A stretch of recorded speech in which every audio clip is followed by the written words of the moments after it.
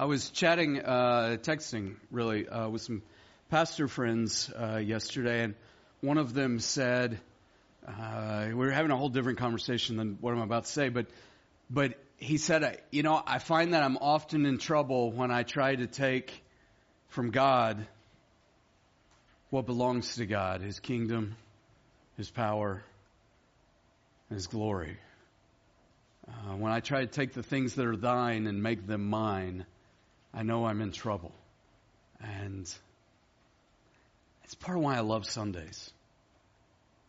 Because there's a chance week in and week out to be reminded about what's His, and what's ours, and how we become like Him, but in what ways that are uniquely His, uniquely Him, that aren't mine to take. I'm glad you're here this morning. I would encourage you to get your Bible out and open it with me to Colossians chapter 1. We're going to talk today about, I really want to answer this question. What do healthy churches do that toxic churches don't? You've experienced a toxic church before, I'm betting. And if Harvest is your very first church, then I hope you haven't. Many of us have experienced a church that's got some toxicity to it. There might be that gossip is used to promote power. It might be that there's a sort of a celebrity culture going on, that it might be that constant conflict is the norm, or that there are power games that are being played all the time. It may be that politics rules the day. That, of course, can mean at some level like American politics, but at some other level that can easily mean internal politics, just squabbles over who's in charge and who gets to say. You know, sometimes in toxic churches, what's said privately is different than what's said publicly. The conflict is dealt with by talking about people, not talking to people. That there's an us versus them mentality. Really, it becomes the culture of the church where we're separated into camps and groups. Sometimes in toxic churches, the pastor's always right, as opposed to the Holy Spirit and His Word. And I will go easily far enough to say, I'm not always right. Ask my family. Sometimes in toxic churches, people get blackballed. Churches use people and then spit them out. Toxic churches often have hypocrisy, where one thing is sort of allowable privately, but then publicly the right face is put on. All kinds of things describe toxic churches. And I find that far more than not, toxic churches have toxic leadership.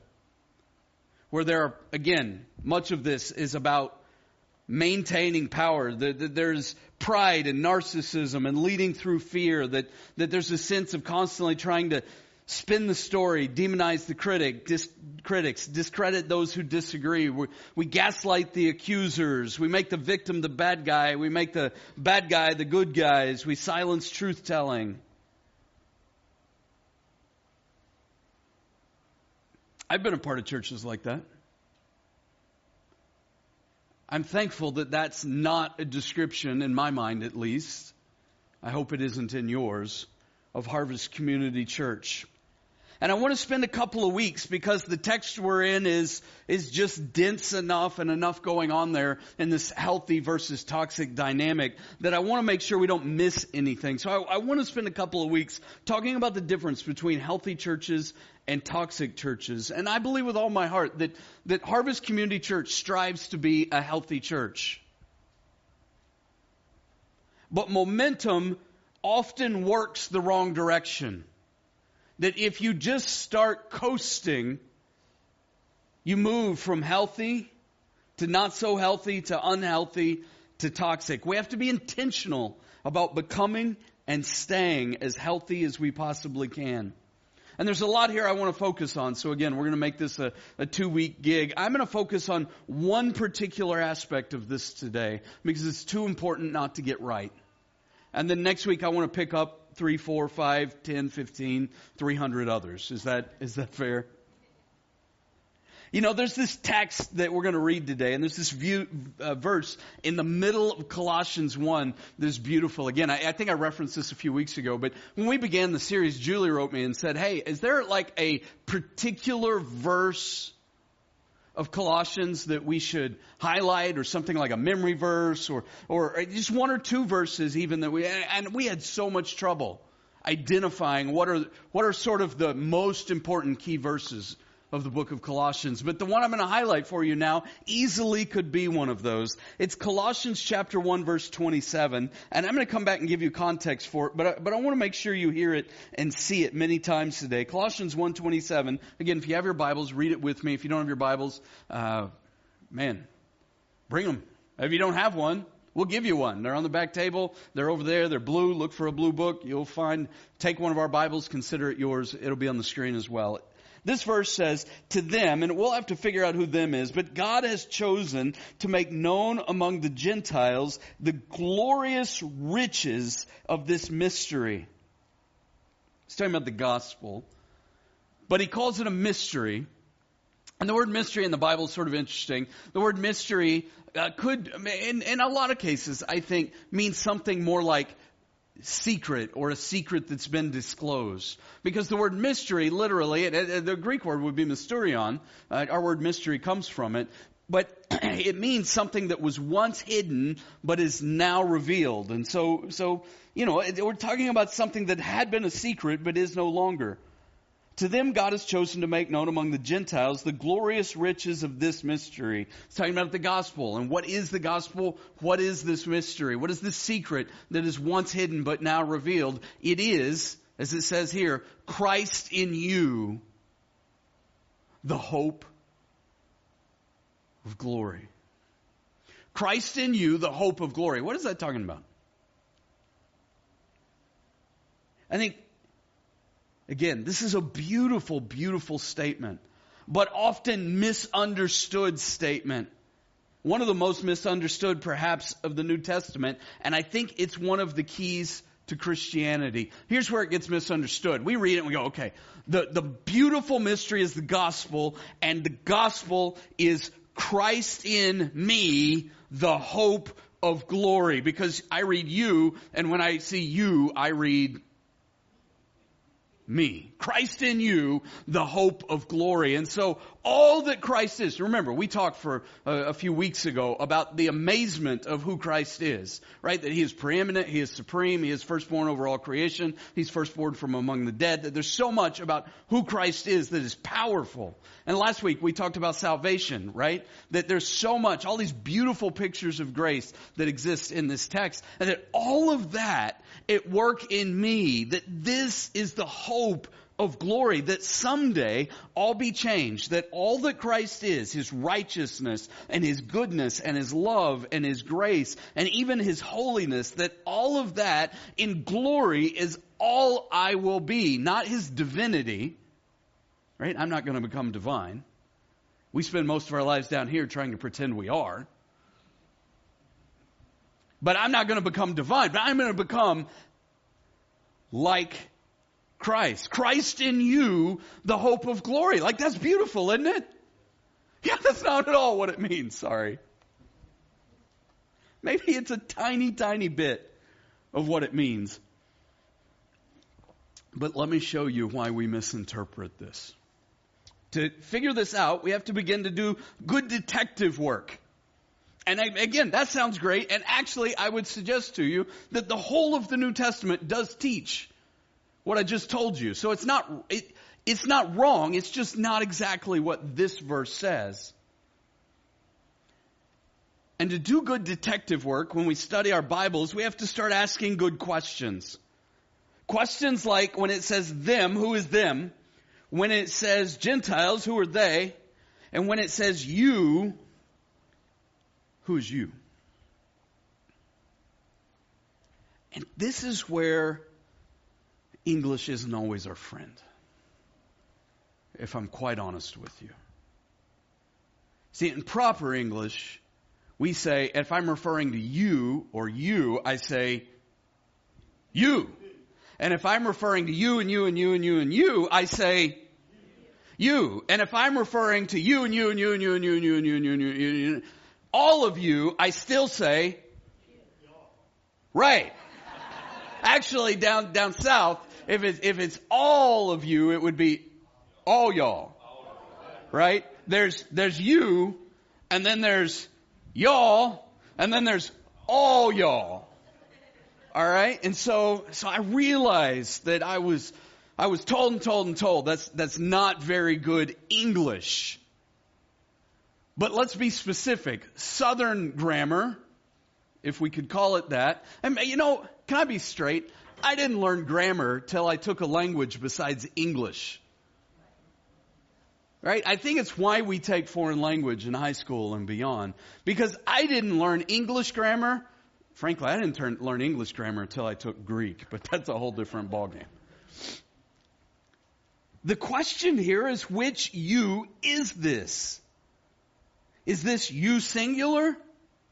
Is this y'all like some of you? Or is this all y'all? It's not hard to find out. You go back to the original language it was written in, you look the grammar part up, and you easily find out this is you plural. So the whole idea that Christ in me individually, the hope of glory, is a misidentification, a misinterpretation of what the Bible is trying to get at here. And I would suggest to you that some of the problems that exist in the American church today exist because we're very singular focused. And we're not a communal culture. Is that fair? Right? There are cultures of the world that are very communal. America is not one of them.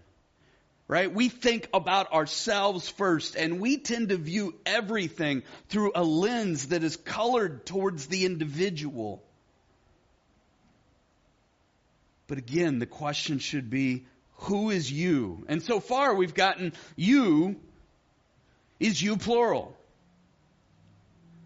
So let's zoom out a little bit, because again, doing good detective work, good Bible study, in a sense, I'm trying to model for you how to understand your Bible. People say a lot like, man, Brian, I read my Bible and I don't get out of it what you get out of it. And I will just frankly admit, I spend hours on this, so I'm not trying to say, look at me, but I will say if we just do good detective work, if we just ask good questions, we can get a lot more understanding from our Bibles. So let's zoom out a little bit. I'm going to take us back to the middle, really, of verse 23.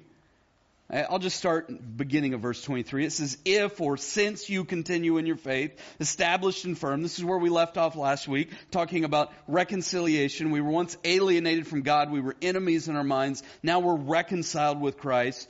When or since you continue in your faith, established and firm, and when you do not move on from the hope held out in the gospel, and this is the gospel, the good news that you heard that has been proclaimed to every creature under heaven, and of which I, Paul, have become a servant.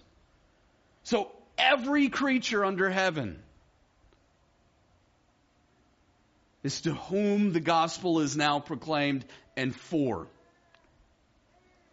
Every creature. It's part of the hint. Now I rejoice, verse 24, in what I am suffering for you, and I fill up in my flesh what is still lacking in regards to Christ's afflictions. That's a super confusing statement, and I'm going to punt that until next week. Just because to make it make sense is going to take me at least another week to try to figure it out. I have some thoughts. It just isn't the direction I want to go with it today. I will come back to that. I will clarify it best I can. He's talking about the gospel. He's saying that he is suffering in relation to the gospel. That verse 25 says, I have become its servant by the commission God gave me to present to you. Guess what? The yous here? Yeah, all plural. To present to us, remember, the beginning of the letter, brothers and sisters in Christ. To the church at Colossae. You plural. I have become its servant by the commission God gave me to present to you the Word of God in its fullness, the mystery that has been kept hidden for ages and generations, but is now disclosed to the Lord's people. So who's the you? It's the Lord's people as represented in the church. To them, the Lord's people that make up the church, God has chosen to make known among the Gentiles the glorious riches of this mystery, which is Christ in you, plural, the hope of glory. God has chosen to make known among the Gentiles, which is telling us that inside the church there was people who were not Gentile, not gentle, but Gentile. There were people who were Jewish, if we want to understand the dynamics that we're talking about here, and there were people who were Gentiles. Now, to understand that dynamic, we got to begin to think a little bit. See, the Jewish people had a tendency to look at things very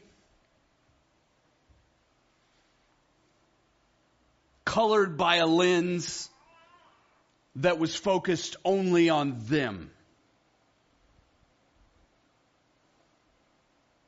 Have I mentioned lately that sometimes when I preach,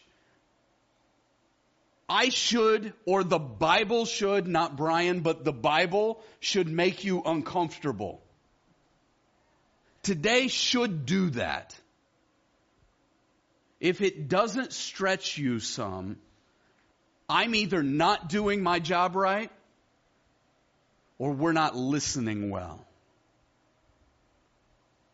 Jew, Gentile. The Jewish people looked at it like there's us, and then there's the rest of them. God's favored, and all y'all that aren't God's favored. And Jesus came along and said,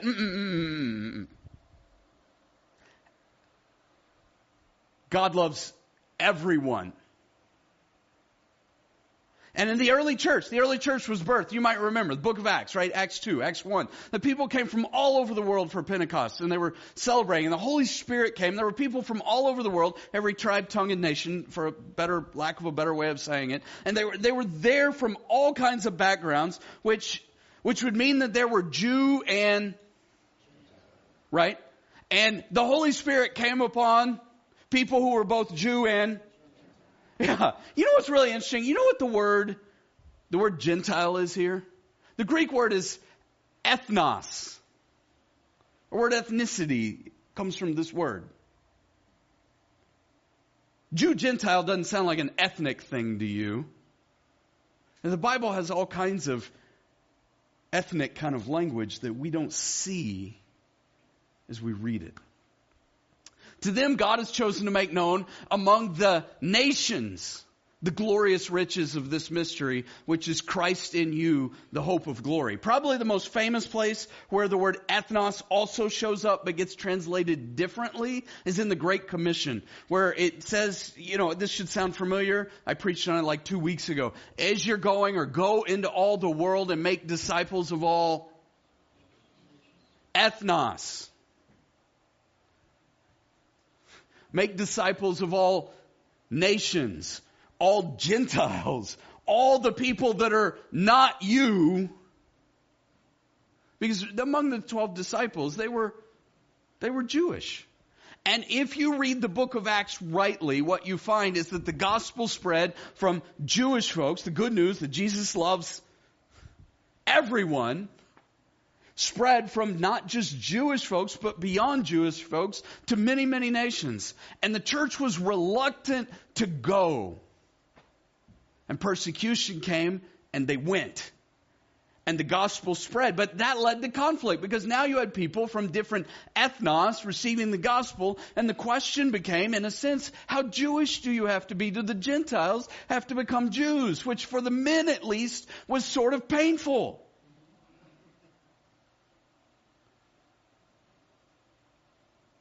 And so there's all of this discussion in the book of Acts about, well, how Jewish do we need to be? So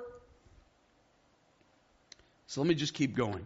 To them, God has chosen to make known among the Gentiles the glorious riches of this mystery, which is Christ in all y'all, the hope of glory. And He is the one we proclaim. Notice the focus here is not so much on us, but is on Jesus, the one we proclaim, admonishing and teaching everyone. Everyone is not limited to those of us that are already in the faith.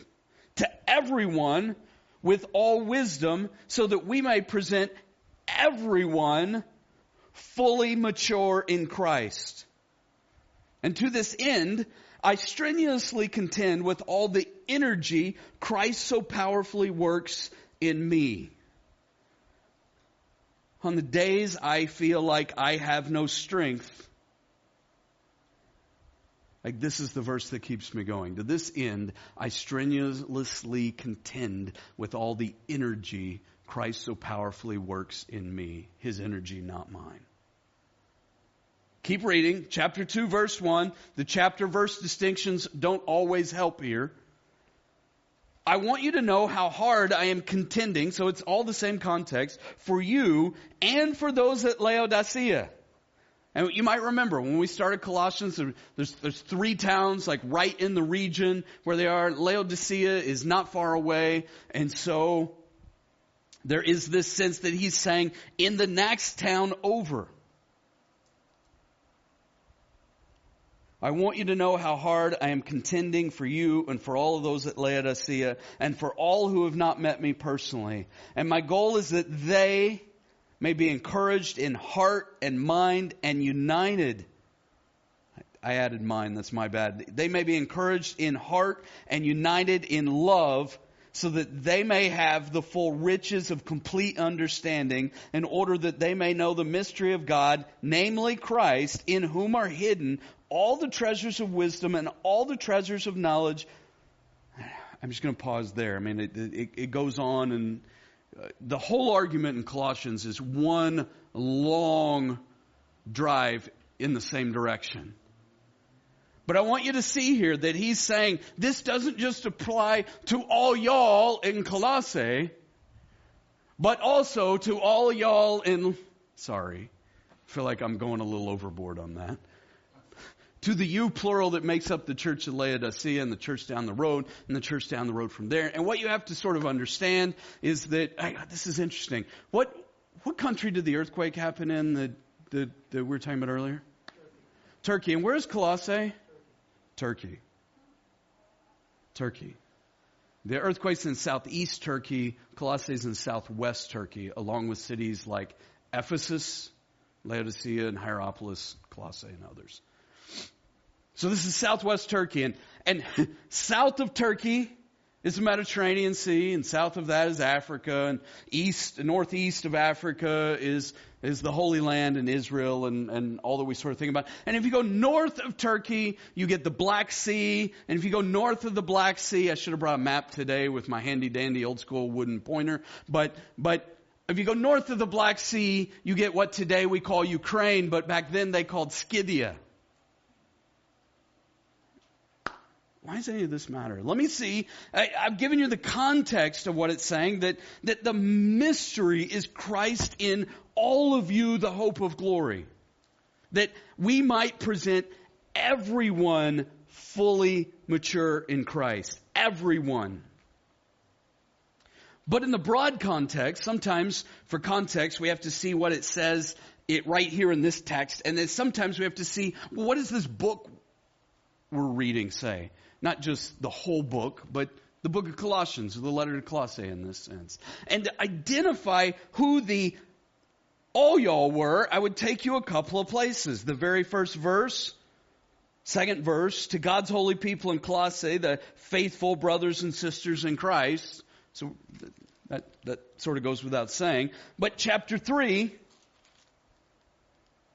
verse 11. Here, Colossae, church, all y'all, there is no Gentile or Jew. Now here, when he says Gentile, he uses the word Greek, which is different than the word ethnos. It's like Hellenistic. Here there is no Gentile or Jew. This is that distinction between those of us that were Jewish in background, which I am not, and those of us that were Greek in background, which I also am not. You might note, by the way, that it's very good that the gospel's for everyone, because you and I are here, and most of us are probably not by ethnicity, most of us at least, neither Greek nor Jew. Does this make sense? So the Greeks are kind of funny, because the Greeks also had this sense that there was them and there was everyone else. And for the Greeks, they would say that there were those of us, the we, were Greek.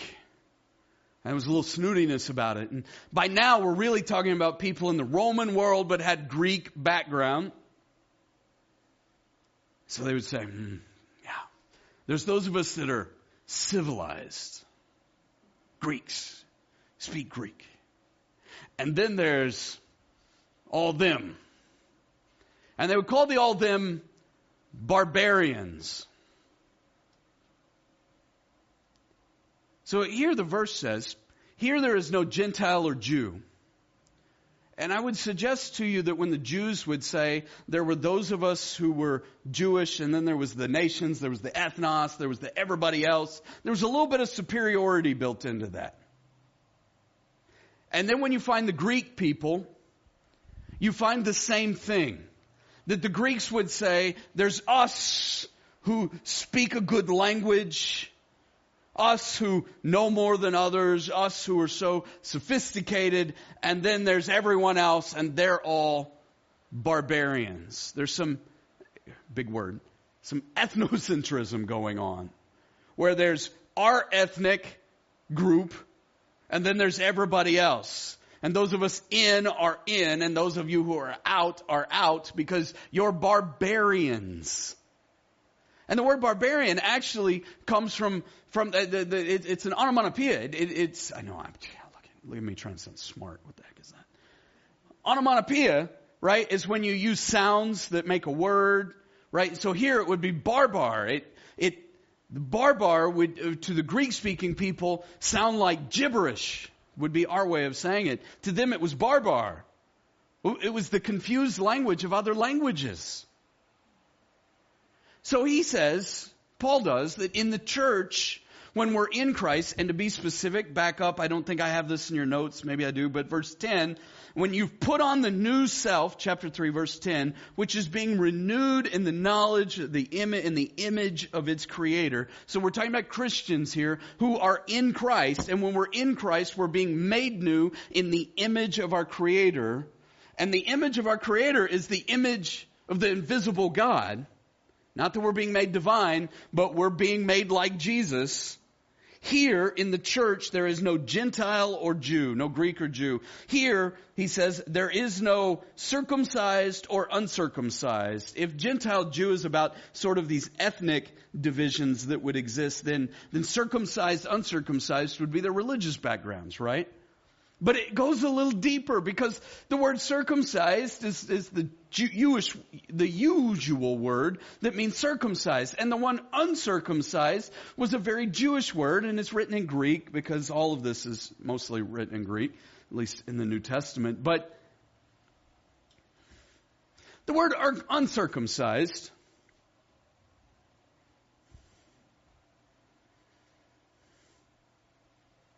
it means foreskin. Because this is how they looked at things. There's those of us, if you have no idea what I'm talking about, just ask your parents. Please. Circumcised or uncircumcised. The Jews would say there's us, and then there's just and they'd use this label to refer to everybody else. You're like, but Brian, this is starting to sound like this isn't very nice. Like there were divisions in the church, because people struggled to be people of different ethnic backgrounds, religious backgrounds, and that sometimes they would use labels in the way they refer to each other, and these labels were not always very Jesus-y. That is precisely, exactly what I'm saying. The world is not that different today than it was back then. Here there is no Gentile or Jew, no Greek or Jew, no circumcised or uncircumcised. He says no barbarian. This is no barbars, no gibberish people, no Scythians. Remember, Turkey, Black Sea, Scythians. Scythians would be where modern day Ukrainians are today.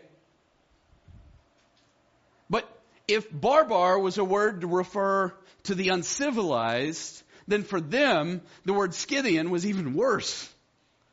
So to the Greeks, there were the Greeks, the good ones. There were the barbars. And then you could be worse than a barbar. You'd be worse than a barbarian. You could be Scythian.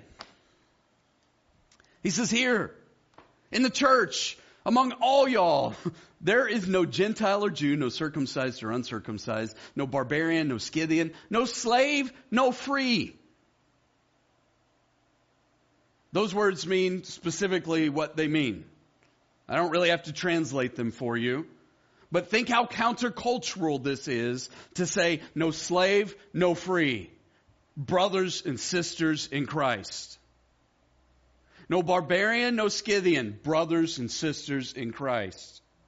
No Gentile or Jew, brothers or sisters in Christ. No circumcised or uncircumcised, brothers and sisters in Christ. And he even goes on to say, back in chapter 1, I just want you to get the argument here. My goal, verse 2, chapter 1, my goal is that they may be encouraged, the people in Laodicea, that they may be encouraged in heart, that they may be united in love, so that they may have the full riches of complete understanding in order that they may know the mystery of God, namely Christ. He is saying that if there's a diverse group of people in a church, that if we're really going to be, as a diverse people, encouraged in heart together, united in love for one another, that we'll not have a full, rich, complete understanding of Christ in you until we have a full, complete understanding of love for one another. That if we are not encouraged in heart and united in love with a church that is as diverse as the nations of every nation, every tribe, and every tongue, we'll never have the full riches of complete understanding. We'll never understand the mystery that is Christ in you, plural, until we take Jew and Gentile, slave and free, barbarian and Scythian, and we become united in love together.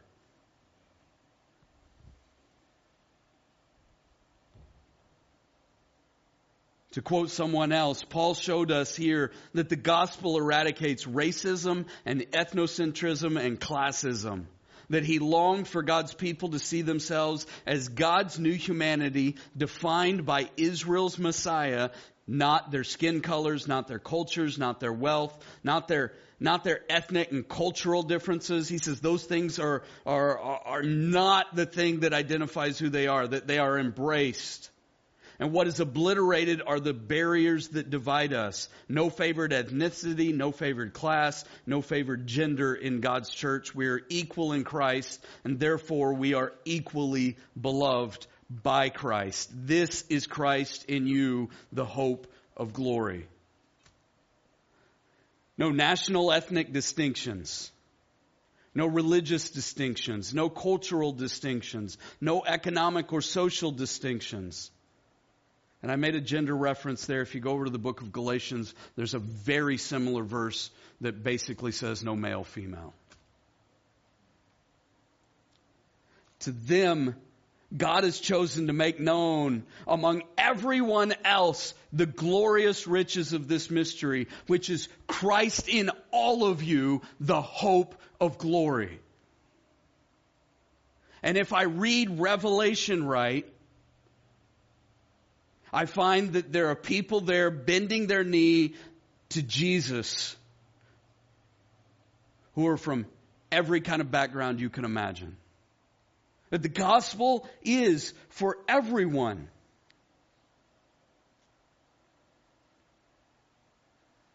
I got a lot to cover. I should get going. You know, one of the reasons I love to go verse by verse by verse through books of the Bible, we do that we always have an anchor text, right? We're always studying in context, that kind of thing. Sometimes we're topically kind of chasing things. We do that 40-50% of the time. And sometimes we're just in books of the Bible going verse by verse by verse. One of the reasons I love to do that, and we do that 50-60% of the time, is because it anchors us in what God says without trying to take a moment in culture and say, I have to speak to that, but just to take a moment in the Word of God and let the Word of God speak to us. Right, so I'm not preaching this message because the news has us thinking about race. Although frankly, we're never far from that because of what we see in our world. And in a sense, we are. Because while I was writing it this week, right, for the third, fourth time in weeks, months, right? Crazy people. There's a lot more words I could use, but they wouldn't be appropriate for church. Are throwing out anti-Semitic flyers in South Eugene, saying to folks who are Jewish that we hate you. In fact, I had a Jewish person point out to me yesterday, which I did not know, but I looked up and this is true, that the neo-Nazis of the American whatever declared yesterday to be the National Day of Hate.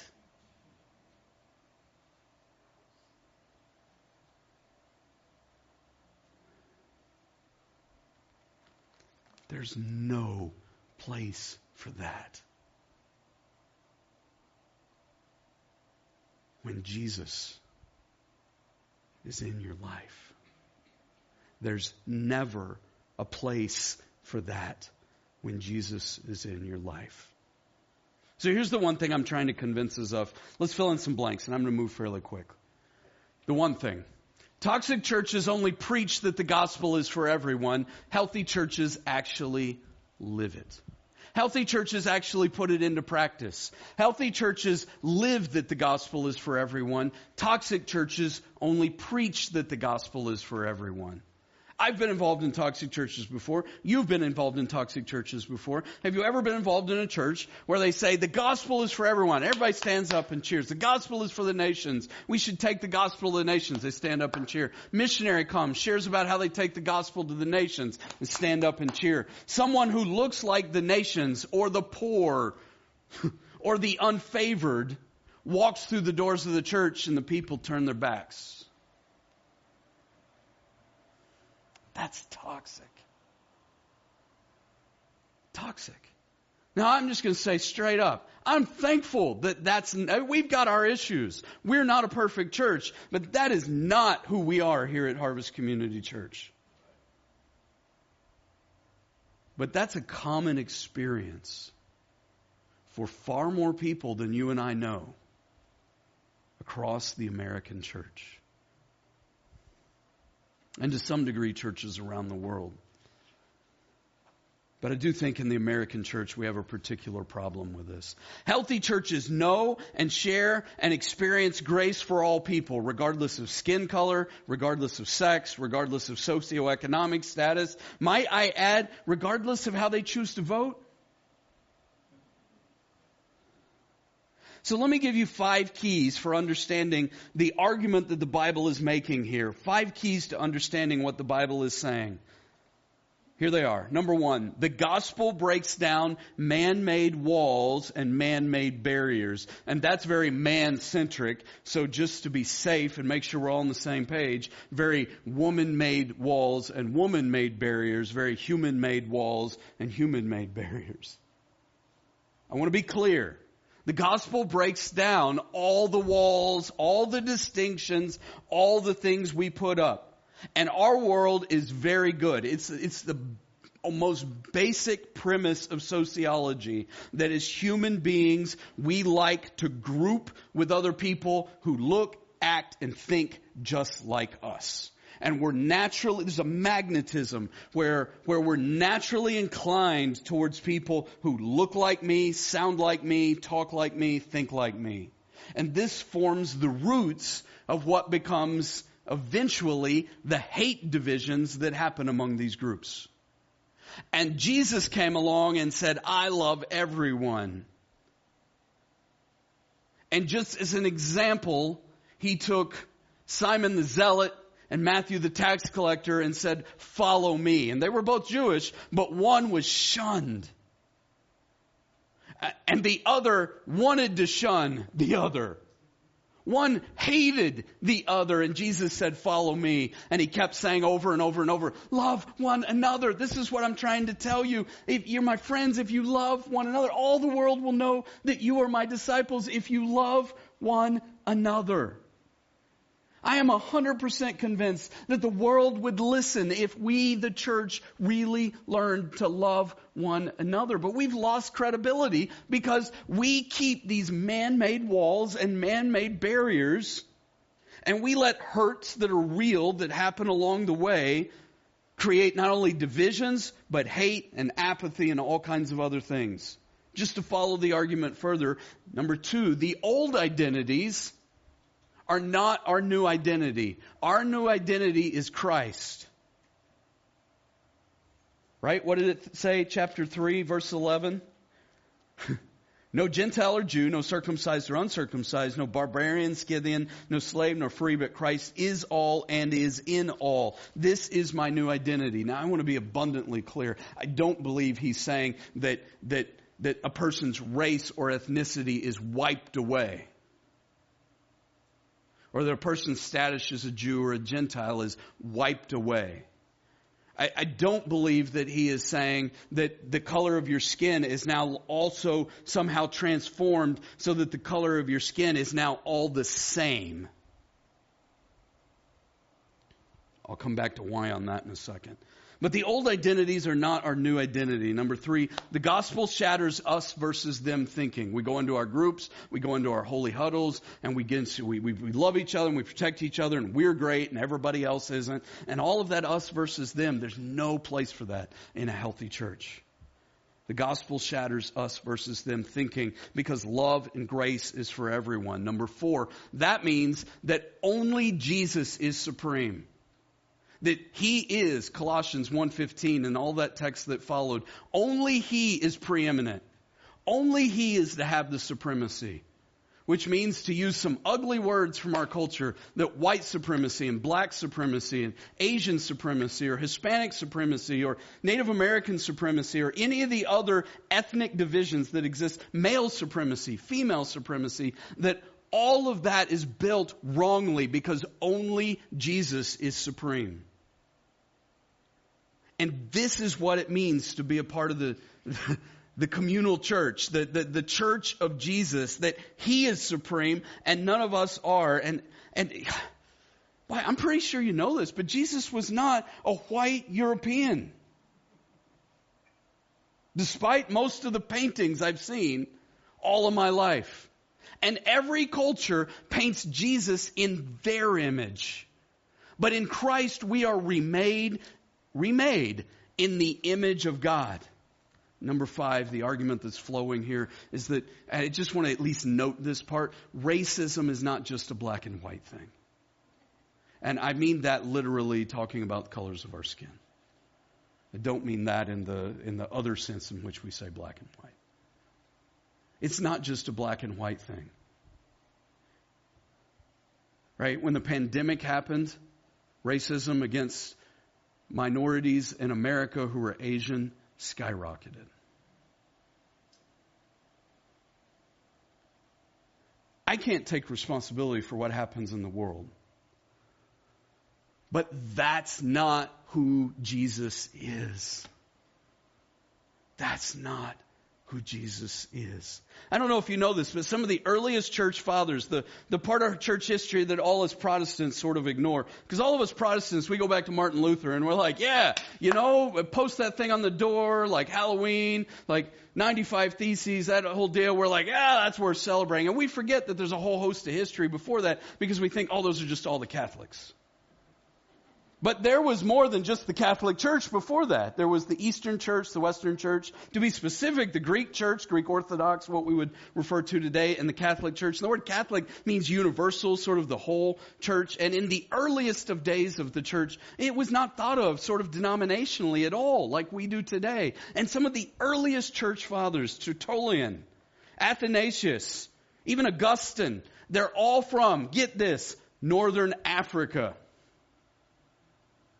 What do you think the odds are that the color of their skin looks exactly like mine? These are men who gave us thoughts about how to frame our understanding in some of the earliest creeds that God is Father and Son and Holy Spirit. Some of the earliest creeds that define how Jesus is 100% divine and 100% human.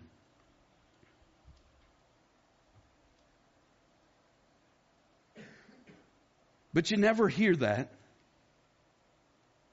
And I don't know that they all had black skin. I think it's very well established that one of them did and the others perhaps in question.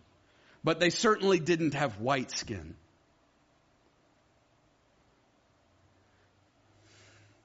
I know what time it is. Can you just give me a few more minutes? This is important we get it right. I want to give us 8 practical suggestions to foster love and unity when the world around us fosters hate and apathy and division. Because I don't have control over what the world does out there, but the world's very good at hate and apathy and division. But I do have some responsibility for how we are communally here at Harvest Community Church. And I want to make sure that we represent the love of Jesus as outlined here. Is that fair? So I'm going to give you 8 suggestions, and frankly, I didn't put any blanks because 1, I knew I was going to have to run through this really quick. And 2, I don't want you to mistake anything here. So let's talk about how we foster love and unity. Number 1, do a serious study of the Bible about race and grace, and I'm going to say a word that gets me in trouble, but justice. These are biblical words. Ethnos, biblical word. Justice, biblical word. If these things get uncomfortable, don't argue. I mean, you're welcome to have a conversation with me any day, or as long as we can schedule, right? But I'm good with conversations. Let's have them. But if you're going to come and tell me that I've missed the boat somehow, let's do it biblically. What is the Bible saying?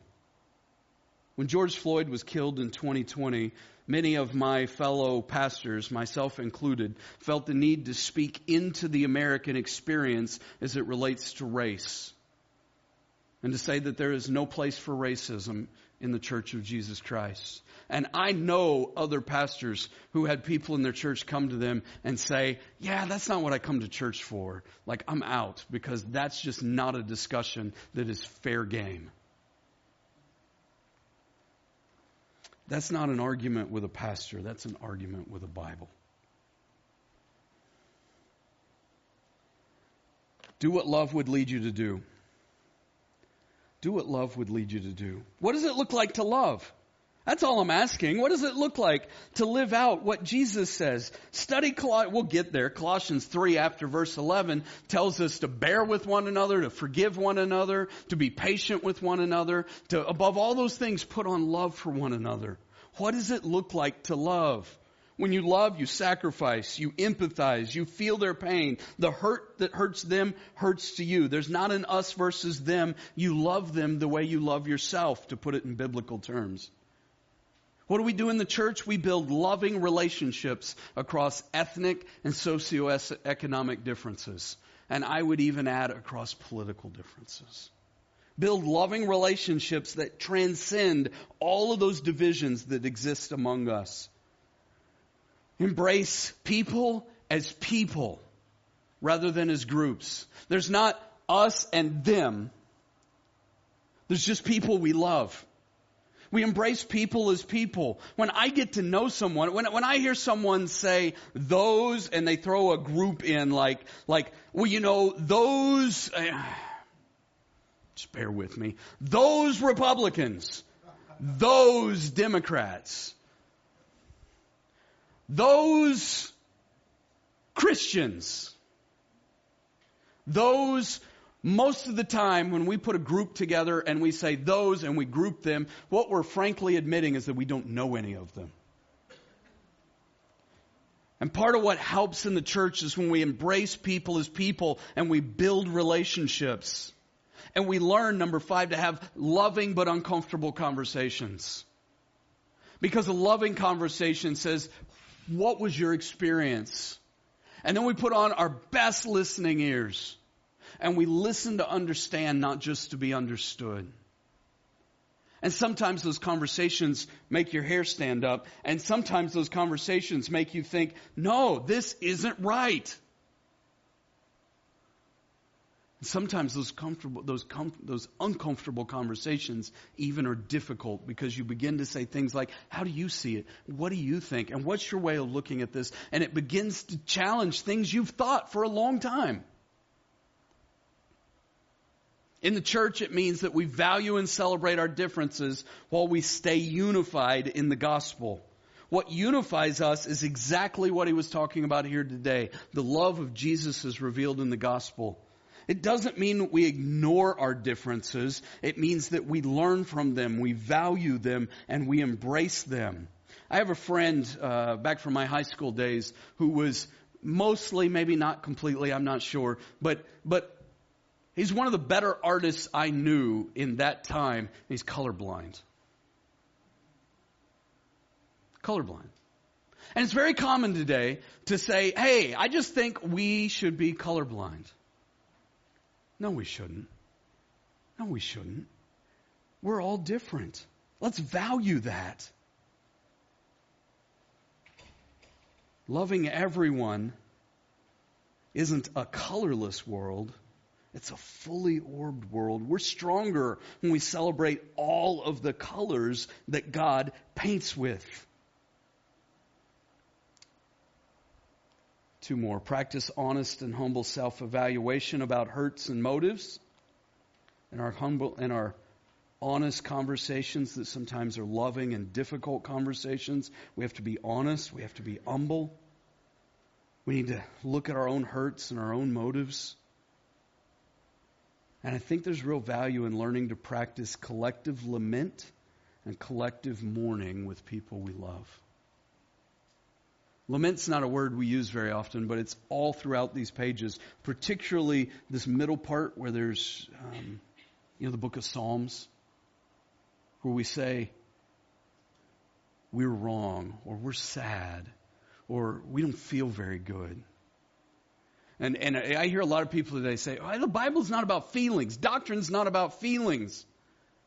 No, have you read your Bible?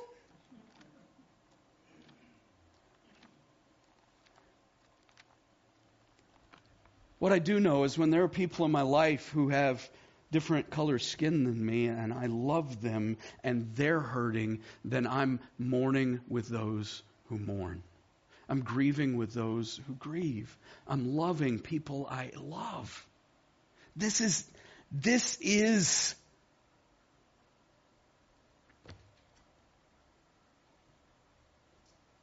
toxic churches only preach that the gospel is for everyone. Healthy churches actually live it. Like, keep doing it, Harvest. Keep living it. Keep loving everyone. Everyone. There's no place for hate.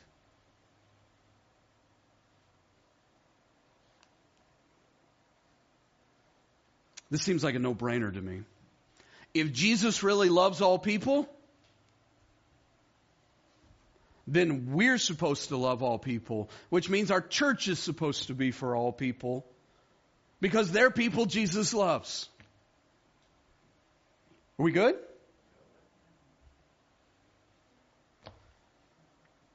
Can I pray for us? We always end our services with two prayers. Two prayers.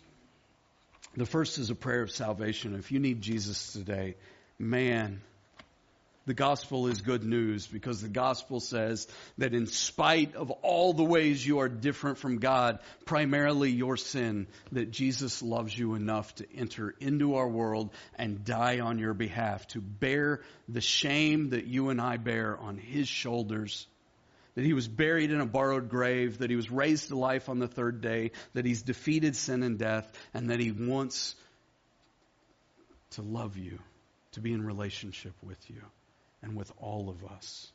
And if you need Jesus today, you can receive him by just praying just like this. Dear Jesus, thank you for loving me. Forgive me for not loving you. And forgive me for all the other things I do wrong and fall short. I put my faith in you. I believe that you died for my sins on that cross.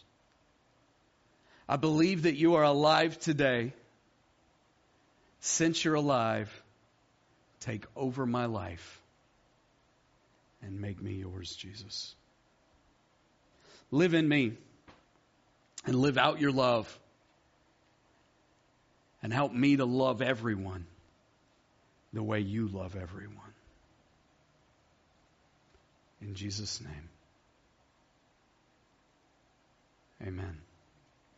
Amen. If that's you, and for the very first time you become a Christian today, you followed Jesus today, you've given your life to Jesus, man, I'd love to celebrate that. But I can't celebrate it if I don't know about it. So you got to let someone know. Someone around you, let me know. You can tell me on a communication card online, a digital communication card. You can find me after service. You can even email me. I'm Brian, BRIAN, at harvestchurcheugene.com. I know a lot of you became Christ followers some time ago. Maybe you'd, as this message applies to you, you'd pray this prayer of application with me. Dear Jesus, help us to live the gospel, not just preach it. Jesus, we ask that we, your people, would be characterized by your love and your grace for everyone. And when anyone walks through those doors or enters our community,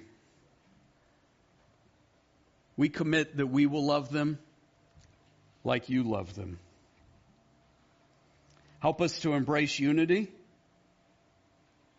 but not insist on uniformity. As a church, we commit to embrace our differences. And we ask you to help us learn from each other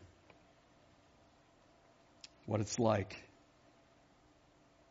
how hard it is to be human.